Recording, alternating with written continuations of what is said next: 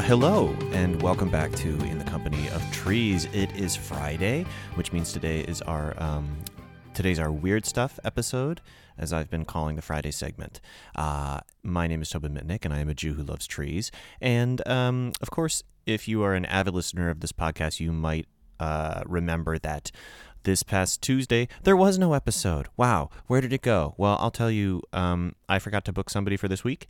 And I just kind of sat on it and hoped it would go away. But then a nice little solution kind of fell into my lap. So this week, I did secure an interview with an old-growth redwood, Sequoia sempervirens, which is great. This particular coast redwood, he doesn't have a nickname. It doesn't have a nickname. She doesn't have a nickname. It doesn't have a nickname. Because it hasn't often been visited by people. It's not venerated by people. It's not venerated by any particular tribes. He's not a tourist or a hiker attraction, and we get into that a little bit, but it really does make him an interesting example of his species, because he's still old as hell. Like, you could definitely call him a monarch. He's born in the year, 1270, I think, if my math is right, and you'll hear him use different terminology for that to demarcate years. But he's seen it all. This redwood has seen it all. You know, it's life before colonization, logging, burning, preservation, revitalization, conservation. He's seen all different kinds of existence. And he actually has a pretty interesting and unanticipated, at least on my end, take on that. Kind of an amazing take, kind of an amazing way of understanding who he is in this ever-changing world. So yeah, we had a lot to talk about in terms of what it's like to have differing ideas about what's good for you versus, what's good for your species, the idea that being tall isn't an inherent virtue, how to appreciate being alive, deep stuff. And I'm going to admit we had a few uncomfortable moments, and we got through them, but I want to say that those kind of conversations are necessary, especially when having honest ones. When having honest conversations. So that's what we're going to hear today. So I'll do the tree prayer real quick, and then we will go right into my interview with an old-growth coast redwood tree. In the company of trees, I feel whole. In the company of trees, I feel home. With trees, I am tinglier. With trees, I am minglier. I raise my cup of water and pour it at your roots so you can drink your health all the way out through your shoots. May you grow your fill and help me to grow mine. Thank you, trees.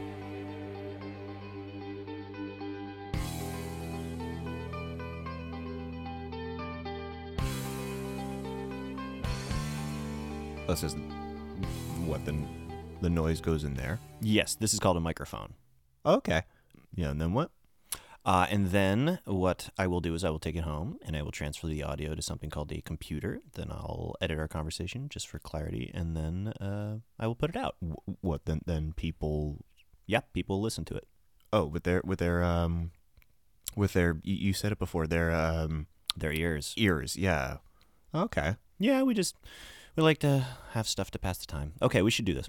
Coast redwood trees, Sequoia sempervirens. Welcome to In the Company of Trees. I am so excited to have you here. Hey, Tobin, I am so excited to be here. Thank you. Yeah. So, I don't have an agenda. Sorry. Can you hold on just a minute? I got to get. Yeah, of course. Yeah, of course. We are on your schedule. Right. So hold on just a minute.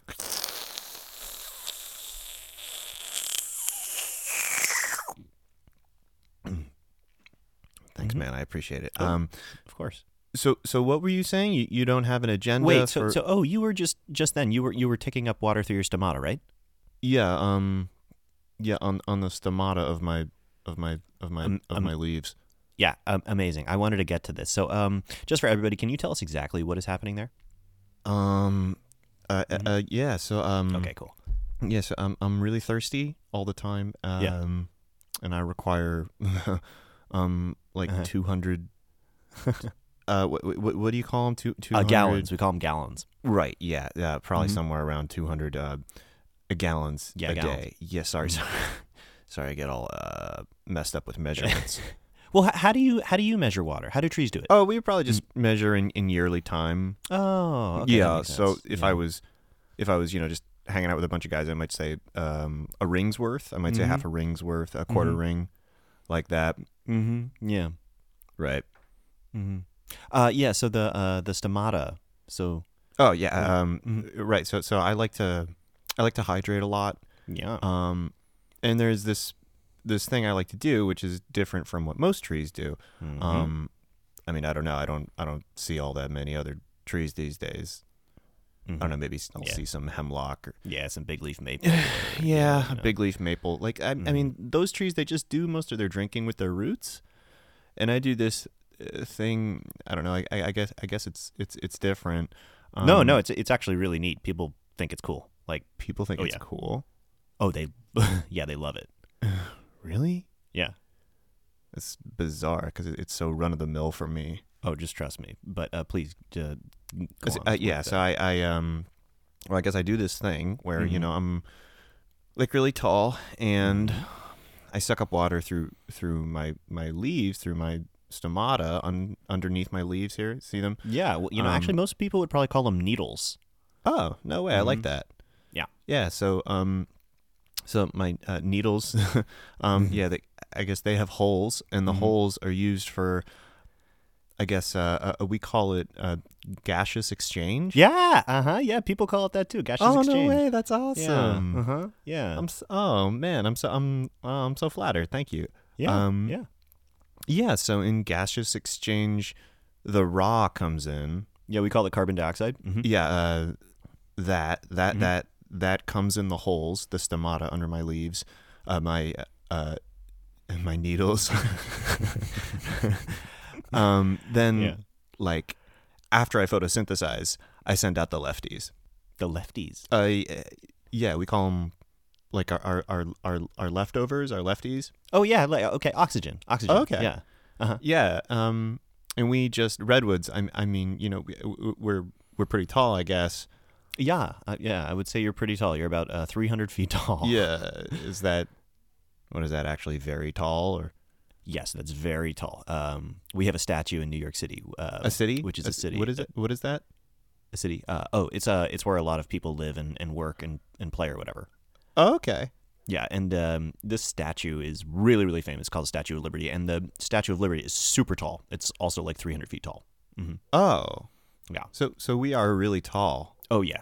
Yeah, you're known as the tallest tree in the world. Really? Yes. Because I feel like there's a lot of Douglas firs that just... No, there totally are. There are a lot of Douglas firs that are that tall. But like a Costa Redwood, Hyperion, he's listed as the tallest tree, and he's like 380 No feet way, tall. Hyperion? Yeah. Mm-hmm.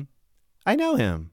Really, you know him? You know Hyperion? Really, really well. We share the same hectare. He's right over there. If I point... Oh, no, wait, no, I don't want to know. It's actually illegal to find him, so don't tempt me. I could get a $10,000 fine for trying to find him. No way. Yes, way. So, so many people were taking hikes out to see him that they were screwing up his root system. Wait, why? Why? Why'd they want to see him? Oh, because he's so tall. Because he's the tallest tree. Wait, so people think that's cool to be really tall? Oh yeah, people love height. Oh yeah, like with other people too, or oh yeah, like absolutely. Height is considered a traditionally desirable trait, at least for men. Wow. Yeah. Mm-hmm. And wait, are you considered tall? No, I'm like I'm 5 feet 10 inches tall, which means I'm kind of like smack dab right in the middle. Oh yeah, well, that's me too, right? Smack dab in the middle. And it doesn't really sound like you guys really care if you're all that tall either, do you? No, it's not. Yeah, like the most important thing for a redwood is that you can actually move water up your xylem effectively and not have your internal plumbing break down, and that's a lot harder when you're close to 400 feet tall as opposed to 300 feet tall. Yeah, that makes perfect sense. So I love Hyperion. He's a really good guy. Everyone I know, they'd probably all say that his height is like the least interesting thing about him. Like he's really, really funny. He's kind of like one of those like the kind of people that like always seem serious all the time even though they're actually joking. Oh, we probably call that dry humor. Oh, we would stay away from like, Steve Carell. That word. Like, but yeah. Like Hyperion is awesome. But he's got a ton of problems with his crown. Like there's tons of breakage up there. Yeah, and add to that, yeah, not been exactly. On his roots, if that's true, that's going to affect those needles at the top first. Like, that'll really break them down up there. Disaster. Yeah. Yeah. Like, I am happy to be, like, exactly 300 feet. I work well. My foliage is lush, even in my apex. And it's... Yeah. I mean, and you're probably not remarkable enough to get many tourists either. No, it's great. I've seen zero. One guy he peed right over there. But, like, wait, how did you find me, by the way? Oh, you just seem like a dude keeping his head down, just photosynthesizing and, like, doing the work. So... Yeah, I guess so. I never really thought about it. I mean, I can't tell you how long I've just kind of stayed on task and just not thought about anything other than procreating and photosynthesizing, you know? Yeah, right. I mean, I can tell you exactly how long. I mean, sorry, I can tell you exactly how long, my whole life. I mean, that's 753 growth cycles. Oh, we call those years. Oh, okay. And, you know, back then when I was a sapling, you know, this... I mean, you know this. It was an entirely different place. I don't know how to describe it. It was way quieter, but it was also way noisier at the same time. And it had this... Yeah, right. I don't know. I mean, like, sometimes you can't tell if you think something was better just because it was happening when you were a sapling and the world seemed bigger to you and it seemed more magical. Yeah, yeah. Yeah, we have that too. It's called nostalgia. Oh, okay. Yeah. Yeah, I don't know if the world was better then, but I mean, I think pretty much everyone would say that it was better for you. Like Redwood's covered basically the entire Pacific coast. Now there's only like 5% of you left. No, I understand for Redwoods as a whole. Obviously, yeah, like life was fuller and broader and better, and like every tree I know, that's like all they talk about. Like, but like for me, was that world the world I was born into, where there were simply more trees and less, I don't know, kind of anxiety, where, you know, maybe you wouldn't live to see tomorrow, but also, like, I was more anonymous back then. Like, this is, this is going to sound insane, but, like, I don't even know if I knew I was alive. Like, when there's so much prosperity around you, I think you kind of lose your sense of like appreciation for not appreciation. Well, yeah, appreciation for everything, but I think there's a quality under that you just can't have when everything is hunky dory. Could it be like a sense of fragility, or? I think that's closer. Yeah, I think without the fear of knowing that it could all go away, you're kind of just floating. Even if everything's wonderful. And like, I don't know, for me, one thing I have never done, maybe it's because I'm privileged to see so much, is actually just float along. Yeah, you don't seem like that kind of guy. No, I'm not, you know. I wish I could be. Oh my God. I don't know, does that make me bad? Does that make me a bad tree for saying that? Like that I kind of prefer it this way in this reality? No. I think, look, you're allowed to prefer anything for yourself. Now, if you would say, I think it's better for all redwoods that we were logged and burnt into oblivion to the tune of 95% of our species, you know, that probably would be bad. Yeah, then everyone would just call me a tree-hating tree. Like, that's nothing new. You know, the aspens, they get accused of that all the time because they grow so easily in areas that have just been logged. Like, they're viewed by a lot of trees as just opportunistic assholes. Oh my God, well, that's serious. It is, like, yeah. It's you know, there's a huge break in the tree community against aspens of late because they've had all these you know, spaces in which to develop a new clonal colony in place of older tree communities and you know, more endemic tree communities that have been logged. And yeah, we call them a frontier species. Jesus, really? Yeah, but I mean, we kind of, you know, we say it in a positive light. Positive light? Sorry, what? How? Oh, like aspen is a frontier species that can readily reforest a depopulated area because it grows so fast, and you know, that's kind of Sorry. You say that? You say what you just said? No, it's that's like the research. Like, those are the kind of terms that scientists use, I guess. I mean, that's really, I don't know. I mean, that's really painful language. Yeah, no, I mean, I understand. Like, I understand. Reforest and Yeah, the terms are totally imperfect. depopulated. Like, dude, like, Oof. Yeah, that one's especially bad when you say it like that. It's yeah, it's like downright Orwellian. yikes! I would like a redo. You don't get a redo. No, I do not. No, I do not. But going back to your idea that you can have diverging ideas on like what's good for you versus what's good for your species. Incredible segue. Like, well, look, is there any good segue to that? I'm just kidding. I'm just kidding. Go ahead. Oh my god. Oh my god. Oh my god. I am sorry. I am sorry for using agreed upon yet insensitive scientific language common in the dendrological community of human beings. I am sorry. I accept your apology. Thank you. Anyway. On behalf of all Redwoods, I accept your apology. Oh my God. Not going to live it down. Anyway, what I was saying is that I don't think you should blame yourself for feeling most comfortable in the reality you've been given. What do you mean? Okay, if you're a tree and you say, I like my circumstances and my ability to be somebody even in my shrinking world, it might not be viewed as completely altruistic. We say altruistic. No, you don't. No, you don't. God, Jesus Christ, this interview. Well, you asked for the interview. No, and yes, that's correct. I have asked for it, and I've never regretted anything more deeply in my life. How you feel might not be viewed as altruistic, but at least it's not a lie. And I can't tell you how many times I've had people in my life try to present themselves as good people when in essence they're actually just being the opposite. So, what is an example of that?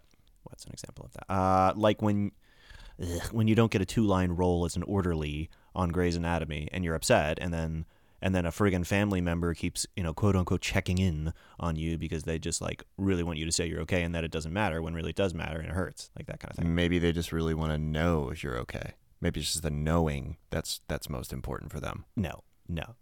What they want for you to say is, no, I'm totally good. On to the next. Maybe they know that if you say something like that in text form, you'll stop feeling sorry for yourself for at least a few seconds, and that can work wonders. No, stop. All right, what else do you have for you? Hey, what's it like to have burls? Maybe they'd rather be the object of your ire. Maybe what I mean is maybe they'd rather be the object of your ire as opposed to having you be that. What is it like to have burls? Oh, we call those trunk warts.